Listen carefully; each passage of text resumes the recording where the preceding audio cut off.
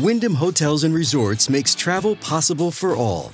Whether it's the long haulers looking for a great cup of coffee, a roomier rest for the on-a-whim road trippers, or a place to make summer memories with the whole family. No matter who you are, where you're going, or why, with 24 trusted brands to choose from like La Quinta, Days Inn, and Super 8, your Wyndham is waiting. Get the lowest price at WyndhamHotels.com. Restrictions apply. Visit website for more details. The following podcast contains explicit language. It's Thursday, March 9th, 2017. From Slate, it's The Gist. I'm Mike Pesca. Paul Ryan, in describing the American Health Care Act, his savior of the decrepit, eroding death rattle that is Obamacare, emphasized the deliverance that his bill represents. Obamacare is collapsing. Obamacare isn't staying. If we did nothing, the law would collapse and leave everybody without affordable health care. We are doing an act of mercy by repealing this law and replacing it with patient-centered health care reforms. So Obamacare didn't have death panels, but the Ryan bill is a death panel. It euthanizes a dying patient. And what better symbolizes the care, sensitivity, and patient-centered empathy than the House Committee on Ways and Means and Hospice Care? Oh, wait, no, just Ways and Means. There, in a session that went until 4:30 this a.m., so a dying patient could be quickly shuffled out the door, tenderly ushered into the whisper of the great beyond, there was Representative Jason Smith of Missouri. He talked about an aspect of the ACA, a tax on tanning salons. I wanted to see who predominantly is taxed with this tanning tax. Is it men? Is it women? Today's International Women's Day. It's interesting that no one is bringing that up. And I just would like for people to look at the jobs from the tax, but also whoever decided to impose this tax 7 years ago, before I was here, I'd be quite curious of why did they just randomly pick this tax to have it paid for on the backs of so many females? And not just the backs, the arms, the legs, the faces, except the eyelids, where you should really wear those little goggles, if not cucumbers. Oh, so soothing. Would the gentleman yield? And so I'm not done yet, sir. Okay. No. He won't yield because he doesn't want to be interrupted by the simple answer, which is, it turns out that tanning salons cause cancer, and cancer costs Americans a lot more money down the road than preventing the cancer in the first place by making tanning salons somewhat less attractive. Anyway, that's why. By the way, that solution actually worked. But don't yield when you're on fire with irrefutable arguments.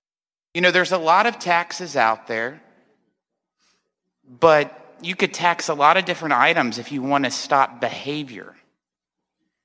You know, I love ice cream. Ice cream's probably not the most healthy thing to eat. Fact check, true. Why is there not a tax on that? Because there is a tax on that. Representative Smith, you've been to a Dairy Queen. I just know it. Actually, the tax on ice cream is very interesting. Ice cream in a carton, it's dairy, it's untaxed. Ice cream from an ice cream guy, taxed. In Wisconsin, there's a big debate over ice cream cake. Seriously, when the cake contains actual cake layers, it's a non-taxable baked good, but that's only if the amount of cake in the ice cream cake exceeds the amount of ice cream. There are examples in a bill, and example 9 is a cake with 2 cake layers and 1 ice cream layer, tax exempt. The next example is a cake with 1 cake layer, 2 ice cream layers. It's taxable, not enough cake. Anyway, we interrupted Rep. Smith, who is just getting started down his rocky road. You know what? If you look at the number 1 cause of skin cancer, it's not tanning beds. Do a Google search. It's the sun. You know, another leading cause of death is train wrecks. So why isn't there a tax on your testimony before this committee? You know, I love ice cream. Oh, I'm sorry. I get it now. Just, you know what? Just go eat your fudge ripple. The adults have actual policies to debate. On the show today, well, I'm not even going to spiel. Oh, no, because that is the norm. And we're going to change that norm quickly. So Maria Konnikova is spieling today on how norms can change quickly. But first, in a normal world, the story of Donald Trump's hotel in Azerbaijan would be a burgeoning scandal that most Americans would be aware of and appalled by. Though in a normal world, Donald Trump wouldn't be president, just a builder with shady business dealings in the ethical backwater that is Azerbaijan. So it's a paradox. And Adam Davidson is here to set us straight.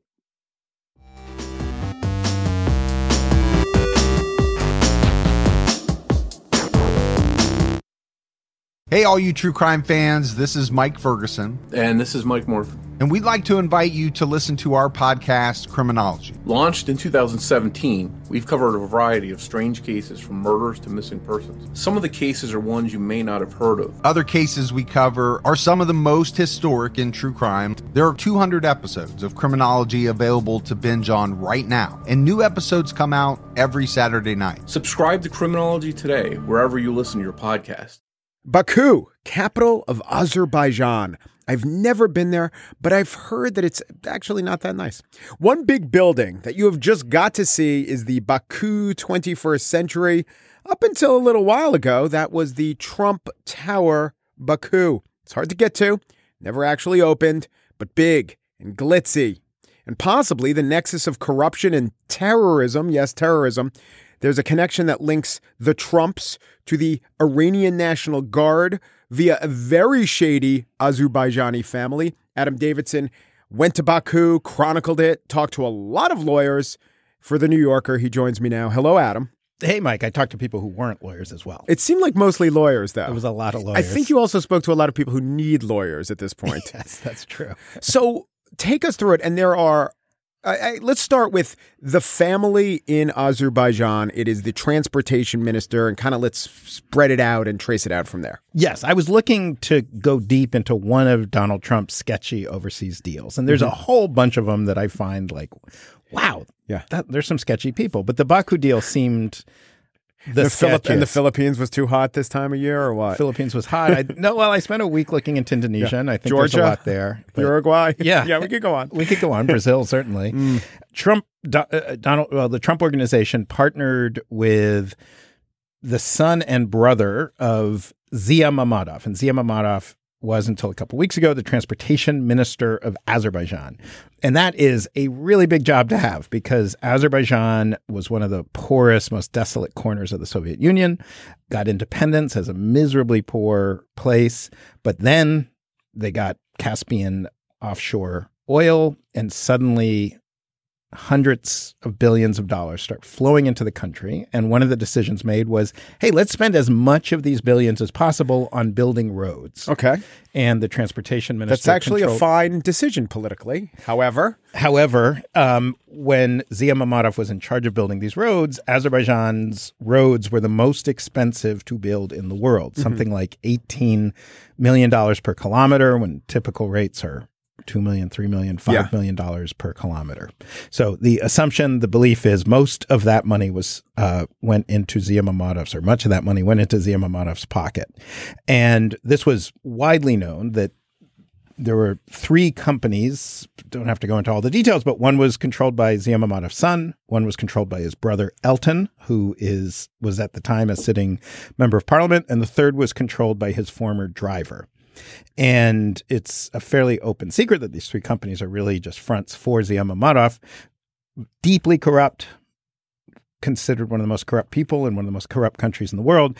One of these countries where I've been to countries like this. Haiti has a bit of this. Iraq certainly has this, where no one's even trying to pretend they're not corrupt. It's not even a thing. It's just, we're corrupt. I'm the transportation minister. Look at the insane villa I live in. You would talk to a lot of, say, Western contractors, and you'd ask them about corruption, and answers range from "I never saw it" to "Yeah, I assume." Yeah, exactly. So how did the Trumps come into this? So one thing I never figured out is how they actually met the Mammadovs. Right. And that was a big frustration of mine. I really still want to know that. In fact, if anyone knows that, please let me know. They had certainly done business around the region. They had a big deal in Georgia with the president of Georgia. And they, obviously the Russia connection, the guy who brought Donald Trump to Russia for the Miss Universe pageant in Moscow was an Azerbaijani billionaire. And there's some other links that seem possible. I mean, it certainly, at the time, we're talking 2010, 11, 12, Donald Trump and the Trump organization were spending a lot of time with people close to oligarchs in the former Soviet Union. But this building existed, right? It was built in 2008, and Trump comes on in 2012 to take the building from, we're going to talk about the building in a second, but to take the building from this huge tower to a hotel and perhaps a luxury residence. Yeah, it was originally went up, the shell went up as a residence by an Azerbaijani architect. But it was not a very well-built building, not a very attractive building. And when the Trump organization joined, they said, you got to fire your contractor. Now, the contractor was Anar Mammadov, the son of the transportation minister, which actually has legal significance because when you work with a relative of a government official, you're expected to make sure that you're not working with that person because they're the relative of a government official, but because they're really good at their job. Mm-hmm. So when you fire them as your first act, that is a sign that you don't have a lot of think he's good at you his don't have job. a lot of confidence. Yeah. But so Ivanka Trump oversaw the project. Were intimately involved in every aspect of the building. I mean, deciding how many elevators it should have, how the back of the house should operate, how much room should be given over to banquet halls versus restaurants. Versus she picked rooms. the materials of the ceiling. There's exactly. There's an Instagram post from her of 2014 wearing a hard hat inside the hotel or next to it. Yeah, no, inside. And the structure of Trump's deal. So we've always heard that he just slaps his name, he just licenses his name and slaps his name on something. And this, well, you tell me, this seemed to be his lawyer's defense. Even if true, might not be a good defense, but you kind of prove it's not true. The defense they have. So there's this law called the Foreign Corrupt Practices Act. It comes out of 1977. It's actually out of Watergate. It's an interesting story in and of itself that one of the things that was learned in Watergate is that private corporations were funneling millions of dollars to the committee to reelect the president secretly. And the SEC went on this journey, like, how do companies hide millions of dollars from their investors, from their auditors? And they did this investigation and found out that companies were bribing foreign officials like crazy. And lots and lots of American companies were doing it. And they started putting together charges and realized, it's not actually a crime in America to bribe a foreign official. So they wrote the Foreign Corrupt Practices Act, which passed in 1977, went into effect in 1978. And since then, no American company can legally directly bribe a foreign government official in return for something of benefit or even be part of a scheme, even if they don't know that they're part of a scheme. So in the story, I talk about a man named Rick Burke who went to jail because he was part of an investment in Azerbaijan. And the judges said, effectively, you were doing an investment in Azerbaijan. You should have known corruption was a possibility. Right. So though the defense that the lawyer you spoke to said was, it's essentially just branding. Yeah, but it wasn't just branding. Right. So their defense is we were merely a licensor and we just gave our brand. Mm-hmm. That might be a defense. I don't think that's inherently a defense, but as a general rule, the more involved in a project you are, the more responsibility you take on for the project. I think it's intuitive. But what I was able to show is that the Trump organization was deeply involved in every aspect of this deal. In fact, the Azerbaijani contractor's lawyer told me basically someone would fly out from New York from the Trump organization to Baku, approve a bunch of work orders. We'd do that work and then wait for someone else to fly back from New York to approve the next round of work orders. There was nothing done from the smallest detail that wasn't approved by the Trump organization. So this isn't simply, McDonald's saying, yes, you can open a McDonald's. Here's our brand book. Make sure to use this color red and the M should be this shape. This was Ivanka on site and other Trump officials and a stream and a parade of Trump officials. And even the Azerbaijanis came to Trump Tower, exactly. The family. And one of their, maybe if you want to bend over backwards and say, well, maybe the working through this transportation minister's family, maybe that was legit. You pretty much demonstrate there's no way they could claim that it was legit. Yes. I mean, so this story is obviously upsetting because Donald Trump is our president, but even if it's not the president, I still don't understand how it was possible. It was publicly known that They were doing business with one of the most corrupt families in one of the most corrupt parts of the world. Yeah. This is a toxic family. And just to give you an idea of how seriously others took the law, this wasn't like an emoluments clause situation where it's never been tested. You document that everyone knows when you go into Azerbaijan, you've got to do your due diligence. You probably talked to, I don't know how many other companies that did. Exactly. Although frustratingly, none of the other companies were willing to be named because they, as one guy told me, they were terrified of a Trump tweet. Right. So it was sort of crazy. Yeah. It's like this chilling effect of Trump. And then there was even an American who literally was arrested. You know, he appealed it and he's in jail or served jail time for dealing with the corrupt Azerbaijanis. This was known. This is how you do it, unless you're Donald Trump and the Trump organization that didn't do it like this. And there's all these businesses set up. I mean, Deloitte and Ernst & Young and PricewaterhouseCoopers, as well as a bunch of international law firms, all have offices in Baku. It's not hard. You just make a phone call. You say, hey, I need some due diligence run on this family in Azerbaijan. It happens constantly. It happens in every corrupt or every questionable, risky country, although few countries are quite as risky as Azerbaijan. Some people do due diligence when they're doing a deal in Norway, but you certainly do it in Azerbaijan. So would the reason not to do it be because you're afraid that the answer is you can't go through with the deal? Yeah, and I don't know that they didn't do it. They said we did due diligence, and it didn't raise any red flags, and that is literally impossible. I mean, that you're doing business in Azerbaijan in and of itself is a red flag. That you're doing business with the family of a government minister is a red flag.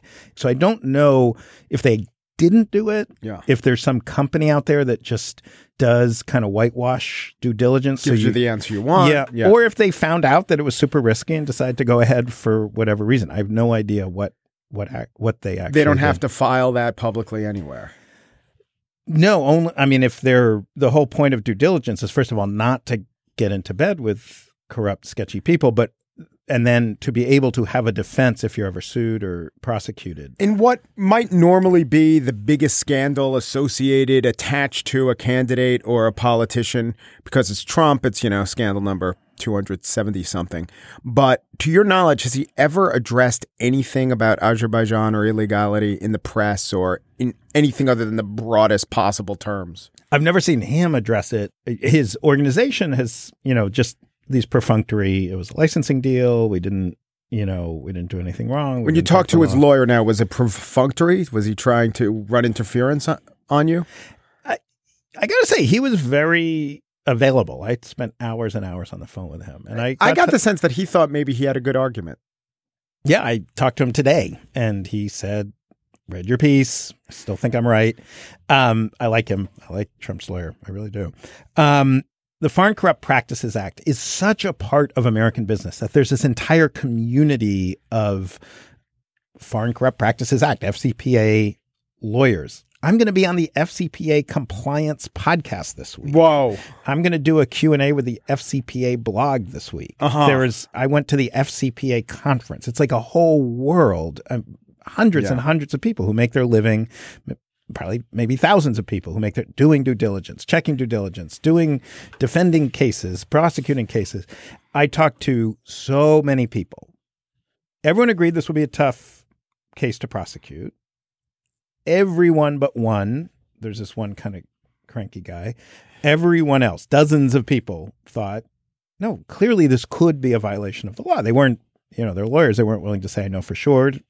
They were going on what I was telling them, but nobody but one person agreed with the Trump Organization lawyer that no way we broke the law because we were just licensors. We received money. We didn't pay money. That is an opinion that the Trump Organization holds, but is not widely shared. I tried to listen to that podcast once, but the file was corrupt.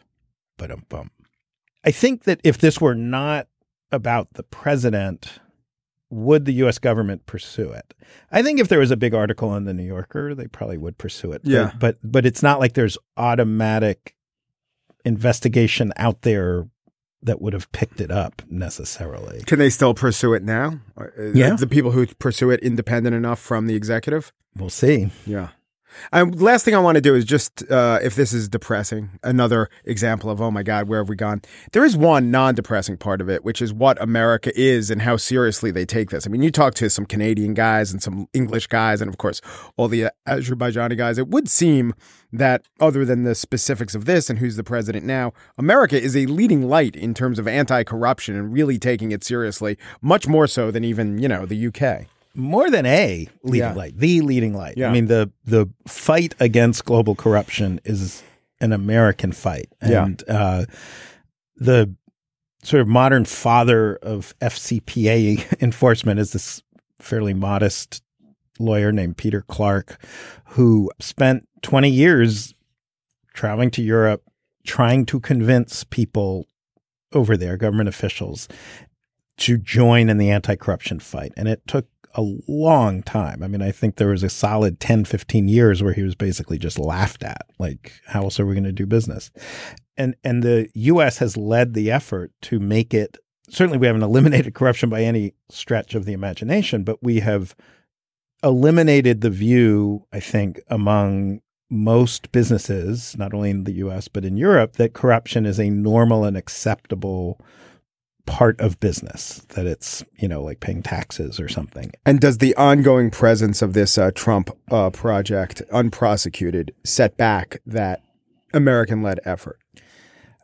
This is a moment where our institutions are being tested to their core, and I think it's possible to imagine a future where this only strengthens them, where this forces a series of national conversations or policy conversations where we sort of collectively decide, hey, we should be a leading light against corruption. At the same time, I think our institutions really are being tested. And if we are showing the entire world and the entire country that one option for getting rich is flouting the law and then using the wealth you generate by flouting the law to become powerful enough to shape the law, that's the kind of stuff that happens, in countries like Azerbaijan.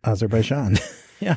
Adam Davidson is a staff writer for The New Yorker, and his latest article is Donald Trump's Worst Deal. That's saying something. Thank you, Adam. Thank you, Mike. It is always a pleasure. Azerbaijan, odlar yurdum benim. Sen namusum, gayretim sen vetenim. Azerbaijan, odlar yurdum benim. Sen namusum, gayretim sen vetenim. Bir senede yığışmışız bir araya, sözümüzü deyirik, ümidimiz Tanrı'ya. Seneden oldukça çoğalır sıralarımız. And now the spiel. I'm Maria Konnikova, spieling for you again today. So last time I was on, we talked about how Donald Trump affects our brains. And today I want to talk about Trump again, but this time let's focus on a different part of us, how he affects our hearts. So Donald Trump was elected on a huge wave of what he termed anti-political correctness. So everybody wants to be politically correct, and that's part of the problem that we have with our country. Have people been too politically correct with Muslims in America? I think so, and with maybe other things too, but I think certainly so. To be clear, this isn't actually anti-political correctness. Instead, what he's been doing is legitimizing things like hate speech and using stereotypes to refer to different groups of people. So what happens when that transition takes place, when the tone from the top really shifts from someone like Barack Obama to someone like Donald Trump? Already, we've seen bomb threats. We've seen anti-Semitic actions. We've seen anti-Muslim actions. Last year, the number of hate groups targeting Muslims almost tripled, according to the Southern Poverty Law Center. So since the election, we've seen a very direct effect of this type of rhetoric on actual behavior of people in the country. Patrons told Kansas police Wednesday night a man had yelled, "Get out of my country," at two customers before opening fire and fleeing the scene. So first, let's take a step back and think a little bit about kind of how stereotypes form in our minds. What we know from psychology is that basically every single person is biased. When we grow up, we absorb the stereotypes of our society, how people look at different groups, and this happens on a subconscious basis. So we really have all of these beliefs within us, but that doesn't mean that we are actually all biased people who act in biased ways. There's a big difference between the beliefs that you've absorbed on a subconscious level and the beliefs that you actually act on. So Susan Fiske, who's a psychologist at Princeton University, back in the 1990s, she developed something called the continuum model of impression formation. And what it means is that we all have certain stereotypes within us, but we can be motivated to act on them or not, depending on the circumstances. So, for instance, there was a recent study that was done on doctors, and doctors were tested on their level of implicit bias. And then people wanted to see, are more biased doctors going to be providing inferior care? And it turns out the answer is absolutely not. In fact, some of the doctors with the highest level of implicit bias explicitly ended up being the most fair-minded and provided the most accurate, in-depth treatment of anyone. It didn't matter, if they were male, female, white, black. They were just really good doctors. So what this means is you can actually implicitly be biased and explicitly not act on those biases and instead act in a really good professional way. So one does not translate into the other. It's a question of motivation. But when that motivation changes, then all of a sudden the beliefs that were latent might become more conscious. And so what affects motivation? When are we motivated to act in one way versus another way? One of the strongest forces is social norms. And social norms quite simply mean how do we perceive that people around us are acting? Susan Fiske's colleague at Princeton University, Betsy Paluck, studies this, and she looks at how norms affect stereotypes and action on stereotypes. She initially actually started this work in Rwanda with the Hutus and the Tutsis after the Rwandan genocide, and she wanted to see, is this just a society where people hated one another, or what exactly happened? And what she found was that actually everything was just fine until it wasn't. There was intermarriage. There weren't really many hard feelings. People did not act in a particularly biased way. And then all of a sudden, you had a leader who was spewing hate speech. You had media that was propagating that same message, and the people went crazy. They started killing each other, and you had one of the worst genocides in modern history. So even though Paluck did this initial work in Rwanda, it is incredibly applicable to the United States. So let's go back to what's happening in the United States right now. Paluck points to phenomena like the Brooklyn playgrounds that all of a sudden have swastikas being drawn on them, and the swastikas aren't even drawn in the right way. And when I first saw that, I said, who doesn't, as a Jew, I thought, who doesn't know how to draw a swastika? But apparently people don't. But now they're practicing, and believe me, in 6 months, they'll know how to draw it properly, which is actually what Paluck's work shows, that norms have a way of self-reinforcing. It doesn't mean that we were a country of, closeted, biased people who are anti-Semitic, anti-Muslim, anti-Mexican. That's not what it means, but it means that now that these behaviors are becoming legitimate, that we might actually end up becoming more anti-Semitic, more anti-Black, more anti-Muslim than we were before, just because we see people acting in these ways and we're practicing and we're figuring out, oh, this is something that's totally acceptable for me to do. And that's actually a pretty scary thing, especially when you look at research that shows that norms can change very quickly, with one exception. When you are young, when you're at this critical period of 7, 8 years old, and you are exposed to a lot of norms in one direction, those often end up coloring the way that your life develops. So for instance, kids who grew up during the Great Depression, they often still have attitudes of, I need to finish everything on my plate. I'm going to be frugal. I grew up during the Great Depression. People who grew up in the 60s, they have a similar attitude to the freewheeling 60s because that was the norm of their childhood. And so it's way too early to know how President Trump norms are going to play out over the long term. And so I don't want to make any sorts of predictions, but you can kind of speculate that if people grow up thinking, oh, this sort of behavior is okay, this is what other people do, then they might end up doing it more frequently. When it comes to norms, the news isn't all bad. So norms can change quickly, but they don't have to change in a negative direction.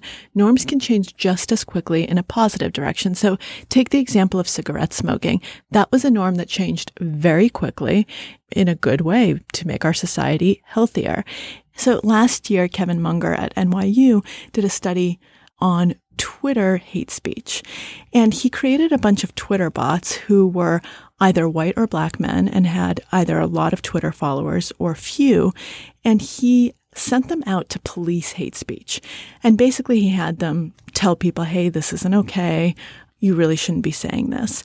And what he found was that if the Twitter bot was actually a high status member of your in-group, then you listened to him. So white males who had lots of Twitter followers got people to tone down the hate speech. So people who were really active on Twitter and being these little Twitter trolls, all of a sudden they felt a little bit chastised because someone from their own in-group, someone who was kind of their like-minded person said, hey, this isn't the right norm. This is not right.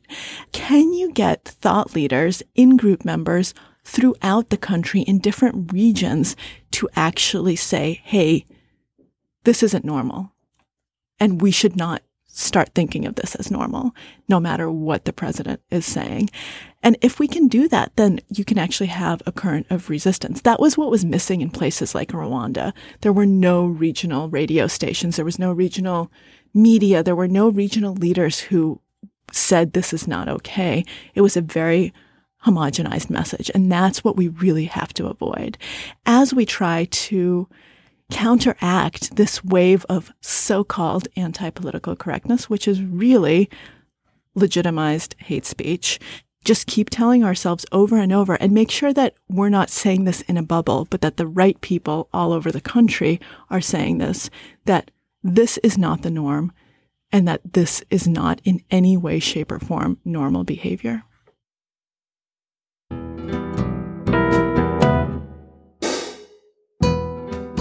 That's it for today's show. Mary Wilson produced The Gist, though she's considering subcontracting her job out to Maria of Romania. Which one? There were several.